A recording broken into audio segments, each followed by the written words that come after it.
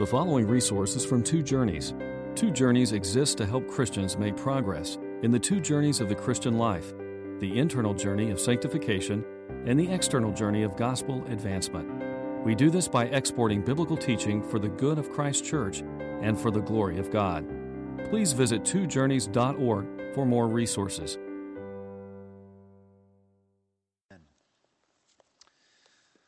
Amen. So this morning, just right before worship, I was talking to a young man, and he looked at where I usually put the sermon outline, and he said, "Are you preaching about nothing today?" So I'm not preaching about nothing. There's going to be a lot. I just couldn't give an outline for the book of Isaiah. About 6 years ago, I was invited by Danny Akin and David Platt to do a commentary in the book of Isaiah. And they said two things. They said you can have 5 years to do it, and that it's not supposed to be a verse-by-verse commentary. Well, I knew right away I was going to take the whole 5 years. That was a given. But the thing that was an agony to me was that I wouldn't be able to go into every verse like I love and to celebrate the truth and wring the truth out of each verse. But sometimes I think it's valuable to do that. For us, you know, the saying of an individual can't see the forest for the trees. They're so focused on details they can't see the big picture. But the beauty of the Word of God is that both the trees, the individual details, and the whole glorious forest are radiant with truth. And that the tiniest details can bear the closest scrutiny and investigation, but so also the big overarching story is worth studying as well. So this morning we're going to go through the whole book of Isaiah. As Chris said, a kind of a flyover. Some years ago I was at the Smithsonian Institution in Washington, D.C., and I saw an IMAX movie which was a kind of a flyover of the continental U.S. And it was really cool. They timed it so that the length of the movie, I think an hour, they began in New York's harbor looking at the Statue of Liberty and then went across, and you're just moving at just the right pace to get across the entire span of the continental U.S. And you're seeing, you know, the hills of Pennsylvania, the farms of Pennsylvania, and then the coal mining district of western Pennsylvania, and then on in, you know, the cities like Cincinnati, and then as you kept going across the cornfields of Indiana, and then across the, you know, swung down to the Gateway Arch in St. Louis, the gateway to the west, and then you're moving across all the wheat fields of Kansas. It was just beautiful. The deserts of Nevada and Utah, and then Yosemite, the Half Dome, and finally the sparkling sea, the Pacific and the Pacific Northwest, and how beautiful that was along that coast. And I'll never forget it. And I thought it's just an amazing thing to be able to figure out how to do that, what height to fly at, how high, how low, and what you could see, when to go faster, when to slow down. And it was really cool. So I want to try to do some of that with the book of Isaiah today, the most visionary of all prophets. You know, that's how Isaiah begins. The word of the Lord that Isaiah son of Amoz saw. So it's just a visionary prophet. Toward the beginning of my Christian life, I heard one of the best sermons I ever heard from John MacArthur. And he's been a role model and mentor for me in terms of verse-by-verse exposition and sequential exposition, which I believe in. But this sermon was entitled A Jet Tour Through the Book of Revelation. And it was really cool because he went through the whole book of Revelation in 1 hour. It's ironic because that's where we're going, God willing, next. And I'm not doing any jet tour next week. We're going to begin to go through those chapters. But I love the way he gave a fascinating overview of the entire book in 1 hour. Now, if anything, the book of Isaiah would repay even more that kind of handling and special handling as we study through the themes that are so rich and so full. And I have less than 1 hour with you today. Now, there are lots of ways that I could do this overview of the whole book of Isaiah. But it seems best for me to focus on how the prophecy of Isaiah unfolds salvation, or foretells, really, salvation in Christ. That's going to be the centerpiece of what I'm looking for. Now, I could go topically and logically through the book in a theologically and a logically organized manner, letting the topics dictate what verses I would bring out. But that would result in a confusing jump around through the book, from this chapter up ahead to this one, and then back again to this, and then zero in on this, and then etc. You'd be jumping all around. And I thought it might be better to go in consecutive order honoring the way that the Holy Spirit has given us the book, beginning at chapter 1 through chapter 66. My goal is to present or see how the book presents the amazing grace of God in Christ as the Savior of the world. Now, what I'm going to do is I'm going to project on the screen these cross-references so that you don't have to jump around. We're going to be going fast. And, I want you to be able to see it so that you're free from having to jump ahead in the book and just look and read or just listen as you do it. But I know that Mark is happy to try to stick with me. You ready, brother? But the first verse that I wanted to share is actually from Revelation 19:10. And it says there, the testimony of Jesus is the spirit of prophecy. The testimony of Jesus is the spirit of prophecy. In other words, the essence, the spirit of prophecy is to give witness to Jesus. So the central purpose of the majestic, sprawling, complex vision of the book of Isaiah is to give testimony of Jesus. Now, John says this incredible thing about Isaiah in the Gospel of John, in John 12:41. Isaiah saw Jesus' glory and spoke about him. Now, essential to that is the ability that God alone possesses to predict the future. And this sets Christianity apart from every other world religion. You heard Chris focus on this just a few minutes ago, but these are some amazing verses. God challenged the idols of Isaiah's day with this challenge. Isaiah 41:22 and 23, it says, "Bring in your idols to tell us what is going to happen. Tell us what the former things were so that we may consider them and know their final outcome. Or declare to us the things to come. Tell us what the future holds so that we may know that you are gods. Do something, whether good or bad, so that we will be dismayed and filled with fear." The idols can't do it. There's no way the idols can predict the future. Only God can. And again, Isaiah 41:26 and 27. Who told of this from the beginning so that we could know, or beforehand so we could say, he was right? No one told of this. No one foretold it. No one heard any words from you. I was the first to tell Zion. And then skipping ahead to Isaiah 46:9 and 10. Remember the former things, those of long ago. I am God and there is no other. I am God and there is none like me. I make known the end from the beginning, from ancient times what is still to come. I say, my purpose will stand, and I will do all that I please. So God, in the book of Isaiah, makes plain that he is the only one that can predict the future. He's the only one that has that power.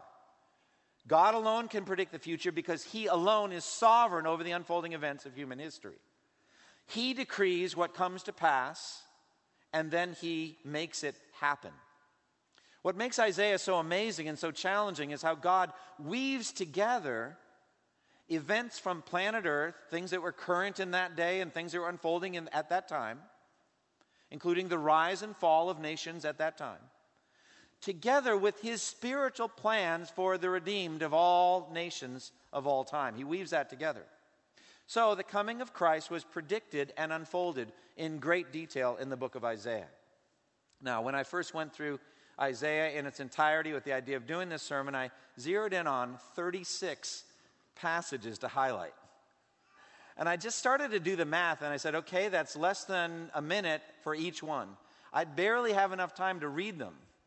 So I reduced it somewhat, but as I was going over this sermon this morning, I realized I barely have enough time to talk about each of them. So this is definitely a jet tour flyover. However, this is my 80th sermon in the book of Isaiah, and I think all of them are online. So if you want to go back and dive into some of the more details, I think they're available online. We're going to begin in Isaiah chapter 1, verses 2 through 4, with the sinfulness of the human race and God's call to repent.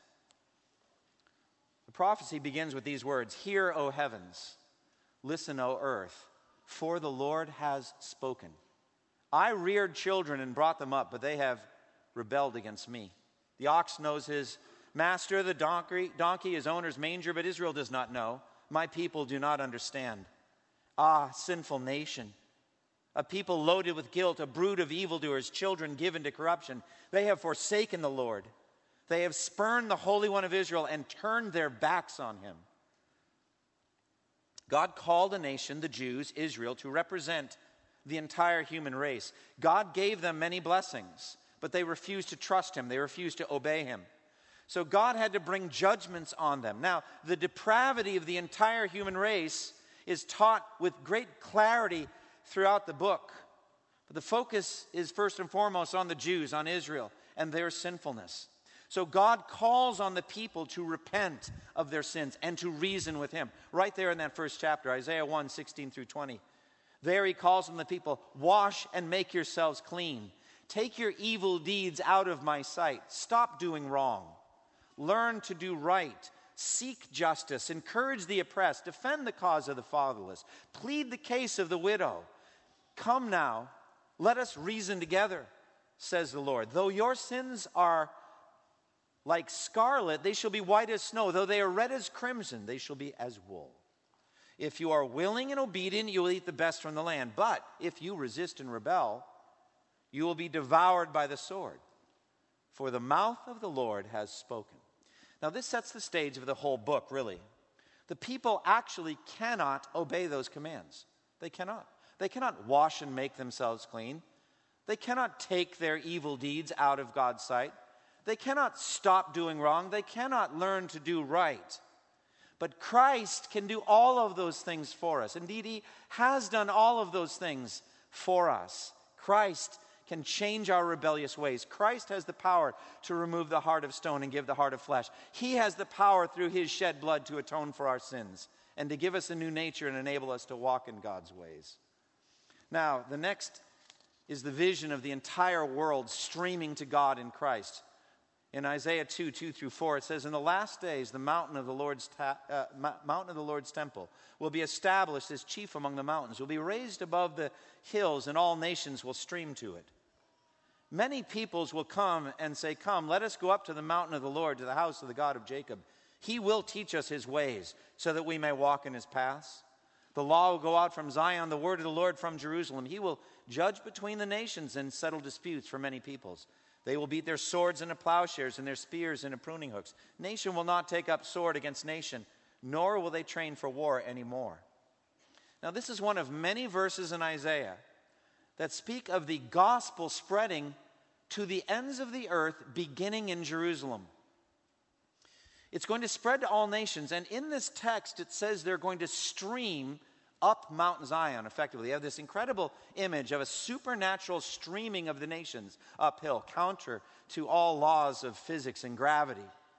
And they're going to stream to Mount Zion by faith in Christ. And they will both come and they will say, come. In other words, the spiritual pilgrimage that we are on as we follow Christ, who is the way and the truth and the life, and we come to the Father through him, as we're streaming to the heavenly Jerusalem, we are also evangelists and missionaries. We're not only coming, but we are saying come to the nations. And we have both of those roles to play. Next, we have already the vision that's been read for us this morning by Jason, the vision of Isaiah's call and the pre-incarnate Christ on his throne. When the Apostle John said Isaiah saw Jesus' glory and spoke about him, we can think first and foremost of Isaiah 6. In verse 1 through 4, it says, in the year that King Uzziah died, I saw the Lord seated on a throne, high and exalted, and the train of his robe filled the temple. And above him were seraphs, each with 6 wings. And with 2 wings they covered their faces. And with 2 they covered their feet. And with 2 they were flying. And they were calling to one another, holy, holy, holy is the Lord Almighty. The whole earth is full of his glory. And at the sound of their voices, the doorposts and threshold shook, and the temple was filled with smoke. This is a vision of the pre-incarnate Christ, seated on his throne, worshipped by angels and by spiritual beings, holy angels, and they're crying out. And this brings a tremendous sense of guilt in Isaiah himself. Verses 5 through 7, he says, woe is me, I am ruined, for I am a man of unclean lips, and I live among a people of unclean lips, and my eyes have seen the King, the Lord Almighty. And then one of the seraphs flew to me with a live coal in his hand, which he had taken with tongs from the altar, and with it he touched my mouth and said, see, this has touched your lips. Your guilt is taken away. Your sin is atoned for. Now, this is Isaiah's calling to be a prophet to the nations. But he's told right away that the people wouldn't listen to him. Verses 8 through 10, then I heard the voice of the Lord saying, whom shall I send? And who will go for us? And he said, here am I, send me. He said, go and tell this people, be ever hearing but never understanding. Be ever seeing but never perceiving. Make the heart of this people callous. Make their ears dull. Close their eyes. Otherwise they might see with their eyes and hear with their ears and understand with their hearts and turn and be healed. Isaiah would take in and absorb the vision of the holiness of Christ, Almighty God, and of the people's sinfulness, he that lived in a land a people of unclean lips. And he would take that message also of Christ's atonement, how sin can be atoned for and removed. And he'd take it out to his own people, but they wouldn't accept it. They wouldn't believe it. They would reject it. Next, in the very next chapter, we have the promise of the birth of the Savior, of a son called Emmanuel. Isaiah 7:14, the Lord himself will give you a sign. The virgin will be with child and will give birth to a son and will call him Emmanuel. This is the mystery of the virgin birth of Christ. How he had a human mother but no human father. That God, Almighty God, was his father. Fully God, fully human. That's foreshadowed here in this prophecy. Not just the assertion the virgin will be with child, but the very word Emmanuel, which means God with us. That he came to earth to live with us in a physical human body. This is even more heightened by the next famous passage in Isaiah 9, 1-7. There it says, in the future he will honor Galilee of the Gentiles by the way of the sea along the Jordan. The people walking in darkness have seen a great light. On those living in the land of the shadow of death, a light has dawned. You have enlarged the nation and increased their joy. They rejoice before you. As people rejoice at the harvest, as men rejoice when dividing the plunder. For as in the day of Midian's defeat, you have shattered the yoke that burdens them. The bar across their shoulder, the rod of their oppressor, every warrior's boot used in battle, and every garment rolled in blood will be destined for the burning, will be fuel for the fire. For to us a child is born, to us a son is given, and the government will be on his shoulders. And he will be called Wonderful Counselor, Mighty God, Everlasting Father, Prince of Peace. Of the increase of his government and peace there will be no end. He will reign on David's throne and over his kingdom, establishing and upholding it with justice and righteousness from that time on and forever. The zeal of the Lord Almighty will accomplish this. This is the prediction of a great light that's shining in a land, not just a land, but a world of darkness. People walking in darkness who have no hope. Of a great victory won and of plunder, of spoils from that victory given to us. Why? Because to us a child is born. And so the birth of a child speaks to the humanness. But the titles, Wonderful Counselor, literally Miracle Counselor, Mighty God. A child that's born who is called Mighty God in a fiercely monotheistic setting. This is the incarnation of Christ, the God-man, the deity of Christ, established centuries before Jesus was even born. And it satisfies our yearning for a righteous government. A government that's perfect and upright, that will last forever. And the increase of his government and peace, there'll be no end. It will go on for eternity. Next, in Isaiah 11, 1-9, we have a picture of Christ's kingdom and of that government. It says there, a shoot will come up from the stump of Jesse.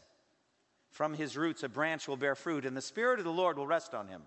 The Spirit of wisdom and of understanding, the Spirit of counsel and of power, the Spirit of knowledge and of the fear of the Lord. And he will delight in the fear of the Lord. He will not judge by what he sees with his eyes, or decide by what he hears with his ears, but with righteousness he will judge the needy. With justice he will give decisions for the poor of the earth. He will strike the earth with the rod of his mouth. With the breath of his lips he will slay the wicked. Righteousness will be his belt, and faithfulness the sash round his waist. The wolf will live with the lamb. The leopard will lie down with the goat, the calf, and the lion and the yearling together. And a little child will lead them. The cow will feed with the bear. Their young will lie down together. And the lion will eat straw like the ox. The infant will play near the hole of the cobra. And the young child put his hand into the viper's nest. They will neither harm nor destroy on all my holy mountain, for the earth will be filled with the knowledge of the Lord as the waters cover the sea. This predicts the future perfect righteousness of Christ's reign. The removal forever of the curse from nature. Animals will no longer be red in tooth and claw, ripping and shredding each other, living for death. And there will be a perfect peace, a peaceful earth on which he will reign.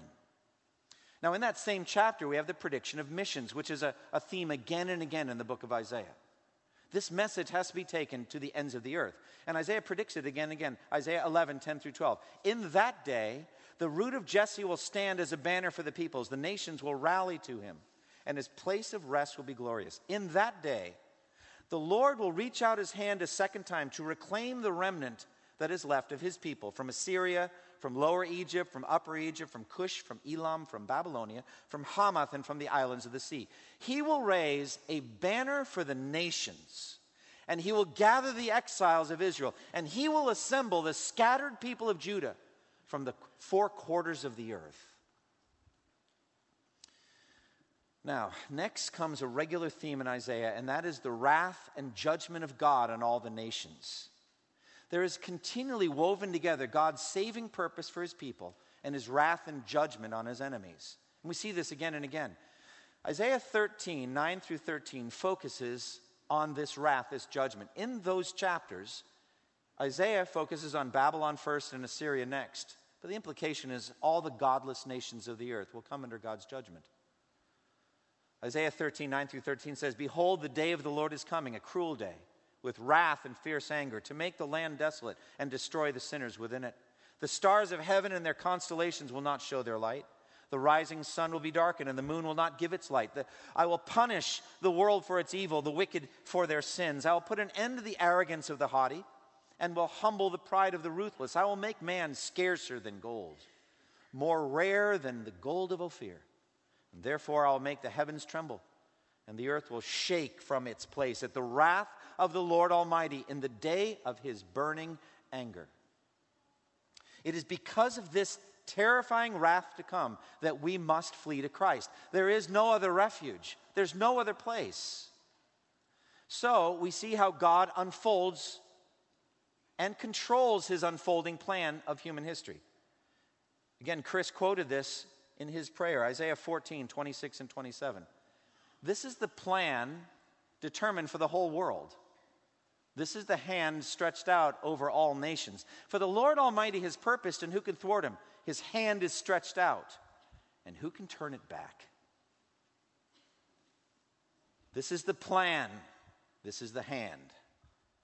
The plan is God's sovereign plan, crafted before the creation of the world for all nations, all people, established before the foundation of the world. And then his hand is his sovereign power, the right hand of omnipotence, moving out over the nations, moving out over human history. He is the Alpha, he is the Omega. He will make it happen. This is the plan, this is the hand. Isaiah 14, 26 and 27. Now, in Isaiah 13 through 26, there are many oracles of nations. And these nations were these small nations that lived around Israel and Judah at that time. But it becomes representative of God's sovereign control over all the nations, over all the surface of the earth, throughout all of human history. And it culminates in this vision in Isaiah 24, 1 through 6. It says, "Behold, the Lord is going to lay waste the earth and devastate it. He will ruin its face and scatter its inhabitants. It will be the same for priest as for people, for master as for servant, for mistress as for maid, for seller as for buyer, for borrower as for lender, for debtor as for creditor. The earth will be completely laid waste and totally plundered. The Lord has spoken this word." The earth dries up and withers. The world languishes and withers. The exalted of the earth languish. The earth is defiled by its people. They have disobeyed the laws, violated the statutes, broken the everlasting covenant. Therefore, a curse consumes the earth. Its people must bear their guilt. Therefore, earth's inhabitants are burned up and very few are left. So God is going to destroy all his enemies and the enemies of his chosen people. But the last enemy to be destroyed is death, death itself. And that is clearly predicted in Isaiah 25, 6 through 9, one of my favorite oracles. It's also not well known. Isaiah 25, 6 through 9. It says there, "On this mountain, the Lord Almighty will prepare a feast of rich food for all peoples, a banquet of aged wine, the best of meats, and the finest of wines. On this mountain he will destroy the shroud that enfolds all peoples, the sheet that covers all nations. He will swallow up death forever. He will remove the disgrace of his people from all the earth. The Lord has spoken. In that day, they will say, surely this is our God. We trusted in him, and he saved us. This is the Lord. We trusted in him. Let us rejoice and be glad in his salvation. Isn't that marvelous? There'll come a day in which death will be swallowed up forever. And that began to be revealed at Christ's crucifixion and resurrection, the destruction of death in the death of Christ. And by simple faith in Jesus, we have access to that banquet, that feast that's spread for all nations. By just simple faith in Christ, we trusted in him, it says, and he delivered us. And so Jesus' resurrection is our great hope that someday death itself will die. So Isaiah 26:19, it says, this is speaking of the general resurrection, your dead will live. Their bodies will rise. You who dwell in the dust, wake up and shout for joy. Your dew is like the dew of the morning. The earth will give birth to her dead. Now, one theme we see again and again in Isaiah is how often the Jewish people resorted to religious machinery to try to save themselves. I mean, you see it right in the first chapter when they're bringing this trampling of God's courts and this bringing of animals and bulls and sheep and all that, and God was sick of it. But then in Isaiah 29:13, he talks about what his problem was with it. And Jesus quotes this concerning the Jews of his own time. Isaiah 29:13, the Lord says, these people come near me with their mouth, and they honor me with their lips, but their hearts are far from me. Their worship of me is only made up of rules taught by men. This is a great danger for religious people around the world, even for us who have heard the gospel of Jesus. For us church-going Christians as well, to trust in the religious machinery rather than trusting in Christ. To trust in our own religious works. And to have no genuine heart after Christ. Instead, God tells us what true salvation is. Isaiah 30, verse 15. This is what the sovereign Lord, the Holy One of Israel, says. In repentance and rest is your salvation. You see that? In quietness and trust is your strength. But you would have none of it. That's justification by faith alone, apart from works. That's what that is. In repentance and rest and trust and quietness. That's salvation in Jesus. But the people didn't want it. They weren't interested in it. They rejected it. Now, of all the predictions of wrath that's going to come on the earth, perhaps none is more graphic and terrifying than Isaiah 34, 1 through 10. It's hard to read these words and not tremble inwardly if we believe they're really going to happen. Isaiah 34 says, come near, you nations, and listen. Pay attention, you peoples. Let the earth hear, and all that is in it, the world and all that comes out of it. The Lord is angry with all nations. His wrath is upon all their armies. He will totally destroy them. He will give them over to slaughter. Their slain will be thrown out. Their dead bodies will send up a stench. The mountains will be soaked in their blood. All the stars of the heavens will be dissolved, and the sky will be rolled up like a scroll. All the starry hosts will fall like withered leaves from the vine, like shriveled figs from the fig tree. My sword has drunk its fill in the heavens, and see, it descends in judgment on Edom, the people I have totally destroyed. The sword of the Lord is bathed in blood. It is covered with fat, the blood of lambs and goats, fat from the kidneys of rams. For the Lord has a sacrifice in Bozrah, a great slaughter in Edom. And the wild oxen will fall with them, and the bull calves and the great bulls. Their land will be drenched with blood. Their dust will be soaked with fat. For the Lord has a day of vengeance, a year of retribution to uphold Zion's cause. Edom's streams will be turned into pitch, her dust into burning sulfur. Her land will become blazing pitch. It will not be quenched night and day. Its smoke will rise forever. Now, God is fully able to carry out this wrath. But he gives us dress rehearsals throughout history to see what it might look like. I think about what Europe looked like in May of 1945, what Germany looked like, Berlin. I think about what Tokyo looked like in August of 1945. Just completely leveled, totally destroyed. We get images of this again and again throughout history. One of the clearest indications of God's power to do this is when the Assyrians surrounded Jerusalem. and threatened to wipe out the Jews from the face of the earth and extinguish the lineage of David that would trace down to Jesus.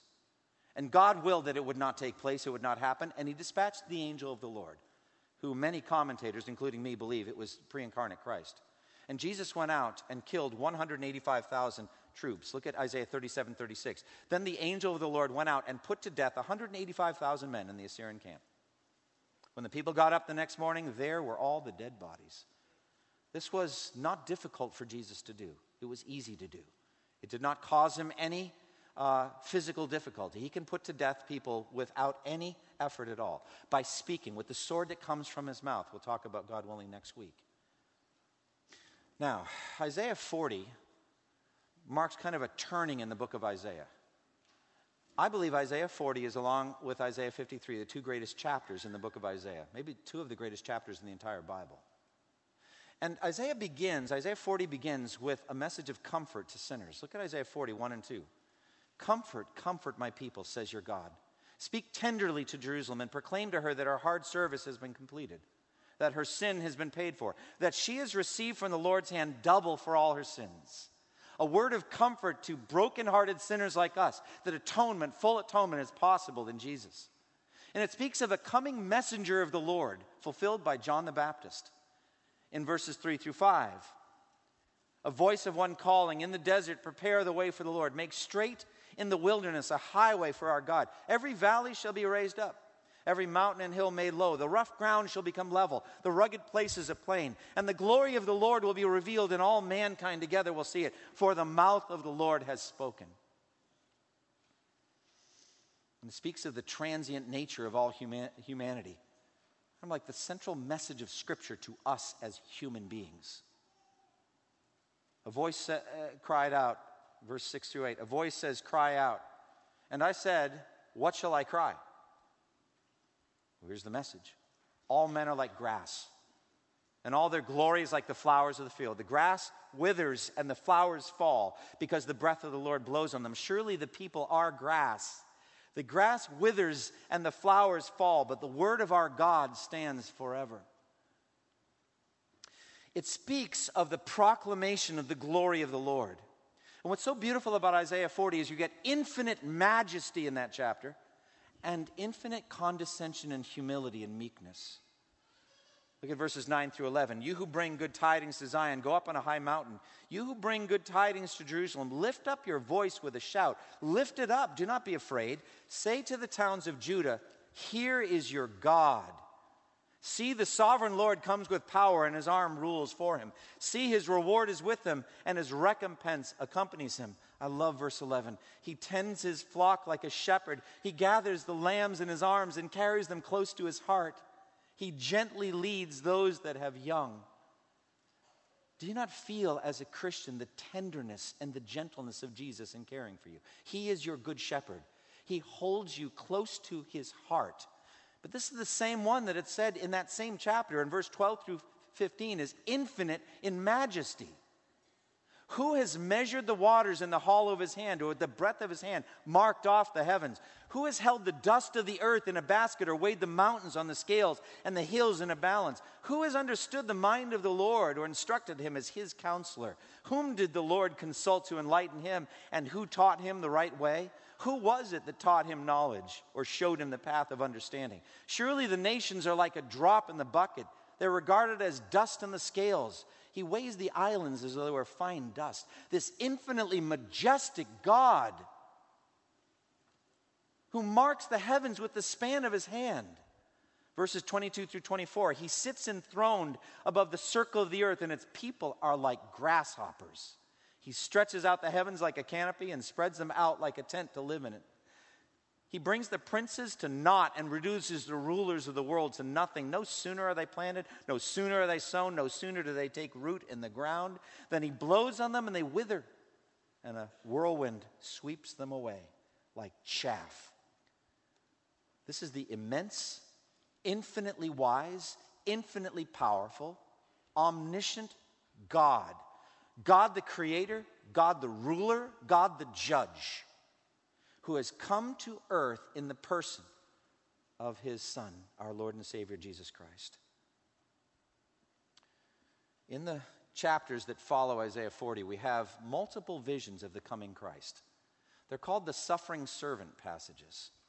And they begin in Isaiah 42, 1 through 4. Here is my servant whom I uphold, my chosen one in whom I delight. I will put my spirit on him, and he will bring justice to the nations. He will not shout or cry out or raise his voice in the streets. A bruised reed he will not break, and a smoldering wick he will not snuff out. In faithfulness he will bring forth justice. He will not falter or be discouraged till he establishes justice on the earth. In his law the islands will put their hope. Don't you love that picture of Jesus? A bruised reed, fragile, he doesn't break it. He binds it back up and it gets healthy again. A smoldering wick, he doesn't snuff it out. He ignites it until it's a blazing bonfire of righteousness. That's Jesus. He's gentle with broken sinners like you and me. And he builds an empire, not by crying out in the streets, but by gentleness, the proclamation of peace and forgiveness through faith in his name. And then Isaiah 49, 5 and 6. This servant of the Lord will not merely be the Savior of Israel, but of all the earth. Look at verse 5 and 6. And now the Lord says, he who formed me in the womb, to be his servant, to bring back Jacob to him, and to gather Israel to himself. For I am honored in the eyes of the Lord, and my God has been my strength. He says, it is too small a thing for you to be my servant, to restore the tribes of Jacob and bring back those of Israel I have kept. I will also make you a light for the Gentiles, that you may bring my salvation to the ends of the earth. It's too small a thing for Jesus just to save the Jews. Too small a thing. No, he is the Savior of the ends of the earth. He is the Savior of Gentiles like you and me. He is the light of the Gentiles. He is the light of our lives. And it was predicted long before he was born. But the price tag for that salvation would be high for Jesus, infinitely high. And so in Isaiah 54 through 10, this is Jesus speaking, I think, through the prophet, predicting what it would be like for him to suffer and die for us. Think of this as Jesus speaking. The sovereign Lord has given me an instructed tongue to know the word that sustains the weary. He wakens me morning by morning, wakens my ear to listen like one being taught. The sovereign Lord has opened my ears, and I have not been rebellious. I have not drawn back. I offered my back to those who beat me, my cheeks to those who pulled out my beard. I did not hide my face from mocking and spitting. Because the sovereign Lord helps me, I will not be disgraced. Therefore I have set my face like flint, and I know I will not be put to shame. He who vindicates me is near. Who then will bring charges against me? Let us face each other. Who is my accuser? Let him confront me. It is the sovereign Lord who helps me. Who is he that will condemn me? They will all wear out like a garment, and the moths will eat them up. Who among you fears the Lord and obeys the word of his servant? Let him who walks in the dark, who has no light, trust in the name of the Lord and rely on his God. Again and again, justification by faith. Trust in this Jesus who offered his back to those who beat him. Trust in this Jesus who didn't hide his face from mocking and spitting and from his beard being plucked out, who willingly laid down his life. Now, the greatest single chapter in Isaiah, generally called Isaiah 53, actually begins in Isaiah 52. And it portrays, I think it really is the theological center of the whole Bible, actually. Not just of Isaiah, of the whole Bible. Begins Isaiah 52, 13 through 15. Behold, my servant will act wisely. He will be raised and lifted up and highly exalted, just as there were many who were appalled at him. His appearance was so disfigured beyond that of any man, and his form marred beyond human likeness. So will he sprinkle many nations, and kings will shut their mouths because of him. For what they were not told, they will see, and what they have not heard, they will understand. Jesus' form was disfigured beyond any human likeness on the cross. As he suffered and died on the cross, it would be hard to imagine that there was depicted the wisdom and the love and the mercy of God. But there it was. And by his death, he, it says, will sprinkle many nations. That Levitical sprinkling of the blood brought cleansing. And even more, infinitely more, the sprinkling of the blood of Jesus brings cleansing to the nations. Then Isaiah 53, 1 through 6. Now, I think this is the greatest single chapter on the topic of substitutionary atonement. It's the idea of a substitute who is sinless, who is innocent, who died in the place of sinners to remove judgment from them. It's taught again and again in these verses. And I would say it's taught no more clearly anywhere else in the whole Bible than here in Isaiah 53, 1 through 6. Listen to this. Who has believed our message, and to whom has the arm of the Lord been revealed? He grew up before him like a tender shoot and like a root out of dry ground. He had no beauty or majesty to attract us to him, nothing in his appearance that we should desire him. He was despised and rejected by men, a man of sorrows and familiar with suffering. Like one from whom men hide their faces, he was despised and we esteemed him not. Surely he took up our infirmities and carried our sorrows, yet we considered him stricken by God, smitten by him and afflicted. But he was pierced for our transgressions. He was crushed for our iniquities. The punishment that brought us peace was upon him, and by his wounds we are healed. We all, like sheep, have gone astray. Each of us has turned his own way, and the Lord has laid on him the iniquity of us all.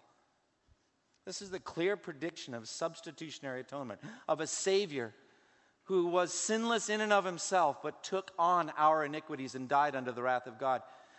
We have no other hope than this. What other hope is there that sinners like us that can stand before an infinitely wise, holy God and survive Judgment Day? This is our only hope. And it's a sure and certain hope because God sent him for this very purpose. This is the clear prediction 7 centuries before Jesus was born of his death on the cross and of the transfer of guilt from sinners to a substitute. And there's no hope apart from that. This is how we are forgiven and healed by his bloody death. Isaiah 53, 7 through 12. He was oppressed and afflicted, yet he did not open his mouth. He was led like a lamb to the slaughter, and a sheep before its shearers is silent, so he did not open his mouth. By oppression and judgment he was taken away, and who can speak of his descendants?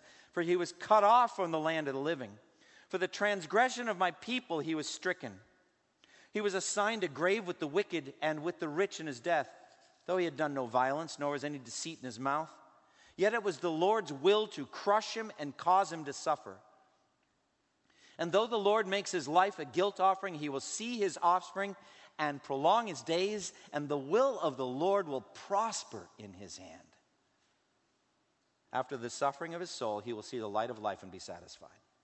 By his knowledge, my righteous servant will justify many, and he will bear their iniquities. Therefore, I will give him a portion among the great, and he will divide the spoils with the strong, because he poured out his life unto death and was numbered with the transgressors. For he bore the sin of many and made intercession for the transgressors. This is the gospel. This is the centerpiece of the gospel of Jesus Christ. We sinners have no other hope, but this is a sure and certain hope, isn't it? This is a message, and it begins in 53:1, Lord, who has believed our message. And so just by believing this message is our forgiveness. So, you have an invitation, but it's right from Isaiah 55, 1 through 3. Come, all you who are thirsty, come to the waters. And you who have no money, come, buy and eat. Come buy wine and milk without money and without cost. Why spend your money on what is not bread, and your labor on what does not satisfy? Listen to me and eat what is good, and your soul will delight in the richest of fare. Give ear and come to me. Hear me that your soul may live. That is a gospel invitation right in Isaiah 55, pleading with us to stop living our lives for things that don't satisfy, that will leave us empty and will condemn us on Judgment Day. Come to Christ. Feed on Christ. Drink and eat of Christ. But God also tells us this opportunity will not last forever. We have an opportunity now, today. Isaiah 55, 6 and 7 says, seek the Lord while he may be found. Call on him while he is near. Let the wicked forsake his way and the evil man his thoughts. Let him turn to the Lord, and he will have mercy on him, and to our God, and he will freely pardon him. This is the gospel that's been going out, beginning at Jerusalem, through Judea, Samaria, to the ends of the earth. And God promises that his word will most certainly succeed.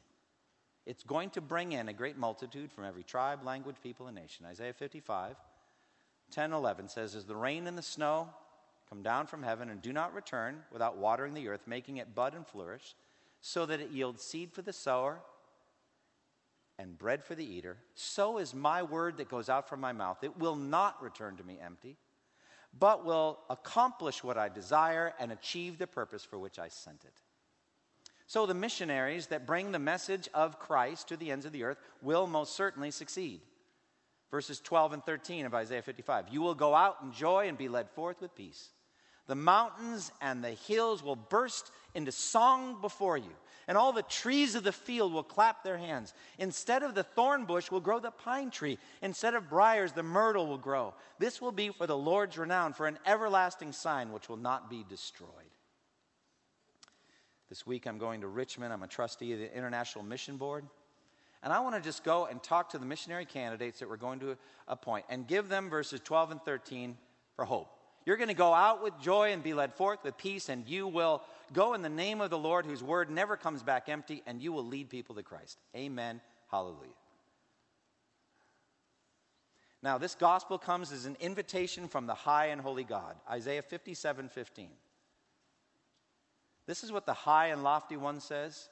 He who lives forever, whose name is holy. I live in a high and holy place, but also with him who is contrite and lowly in spirit, to revive the spirit of the lowly and revive the heart of the contrite. Isn't that a great verse? It's like if you could memorize just one verse, I don't think this would be it. But it would be a great verse to memorize. It's a marvelous verse.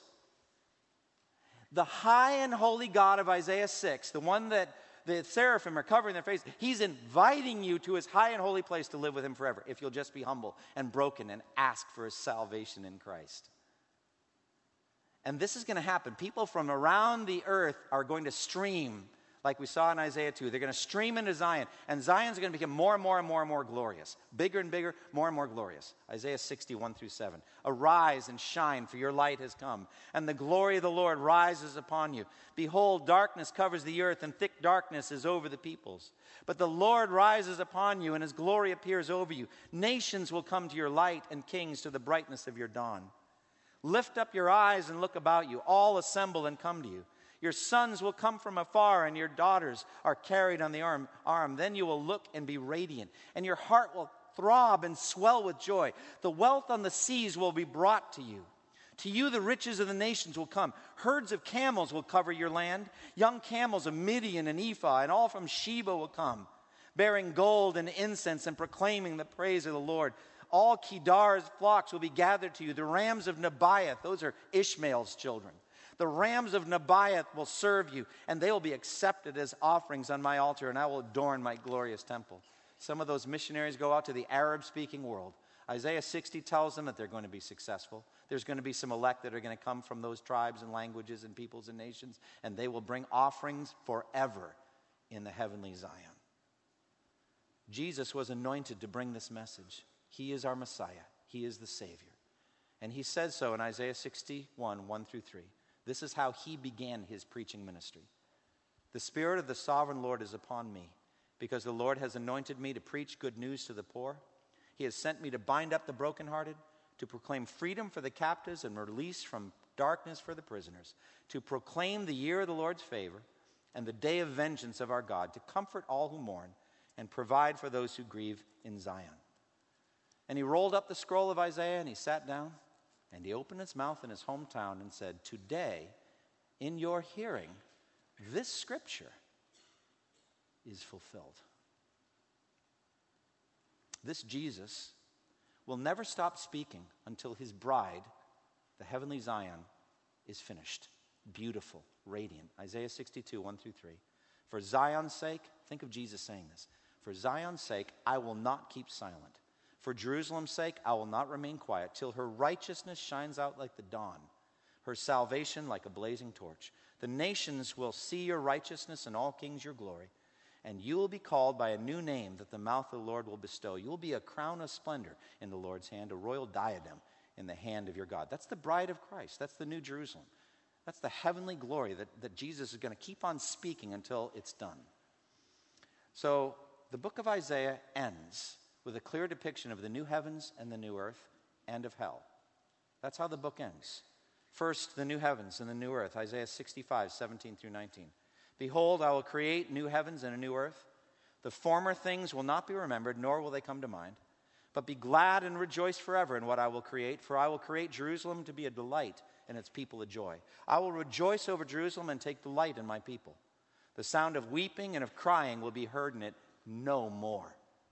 No more death, mourning, crying, or pain. Gone forever. The new heavens and the new earth. That's where you in Christ are going. Rejoice and be glad forever. Isaiah 65:25, you've heard this before. The wolf and the lamb will feed together. The lion will eat straw like the ox. The dust will be the serpent's food. They will neither harm nor destroy on all my holy mountain. Now this beautiful New Jerusalem is not going to get built by human skill. Human architects, human construction companies, human efforts will not build this. Isaiah 66, 1 and 2, this is what the Lord said, heaven is my throne, the earth is my footstool. What kind of house will you build for me? Or where will my resting place be? Has not my hand made all these things, and so they came into being? We can't build the New Jerusalem. We can't build the new universe that's coming. Only God can do that. But then he says in verse 2, this is the one I esteem, he who is humble and contrite in spirit and who trembles at my word. Again, justification by faith alone in Christ. Only humble believers in Christ will enter it, and so the gospel will spread to the ends of the earth to claim them, to bring them in, Isaiah 66, 19 and 20. I will set a sign among them. I will send some of those who survive to the nations, to Tarshish, to the Libyans and Lydians, famous as archers, to Tubal and Greece, and to the distant islands, who have not heard of my fame or seen my glory. And they will bring your brothers from all the nations to my holy mountain in Jerusalem as an offering to the Lord. The elect from every nation will spend eternity in God's presence, worshiping him. 66, 22, and 23 says, as the new heavens and the new earth that I make will endure before me, declares the Lord, so will your name and descendants endure. From one new moon to another, and from one Sabbath to another, all mankind will come and bow down before me, says the Lord. But the rebels will be destroyed forever. Verse 24, and they will go out and look on the dead bodies of those who rebelled against me. Their worm will not die, nor will their fire be quenched, and they will be loathsome to all mankind. Close with me in prayer. Father, we thank you for the years that we've had to look at this book. We thank you for the time we've even had this morning to go through all of these chapters. Father, thank you for the truth. Thank you for telling us the truth. And thank you for sending in Jesus the truth to live and be Emmanuel with us. God, I pray right now that there would not be any unregenerate people in this room right now, but that they would look to the Lord, all the ends of the earth, and be saved by simple trusting in Jesus. And those of us who have trusted in Jesus, help us to live openly for his glory, to proclaim the gospel to those here in Durham and the Triangle region, and to be passionately committed to the spread of the gospel to the distant islands. In Jesus' name, amen. Thank you for listening to this resource from twojourneys.org. Feel free to use and share this content to spread the knowledge of God and build his kingdom. Only we ask that you do so for non-commercial purposes and in accordance with the copyright policy found at twojourneys.org. Two Journeys exists to help Christians make progress in the two journeys of the Christian life, the internal journey of sanctification and the external journey of gospel advancement. We do this by exporting biblical teaching for the good of Christ's church and for the glory of God.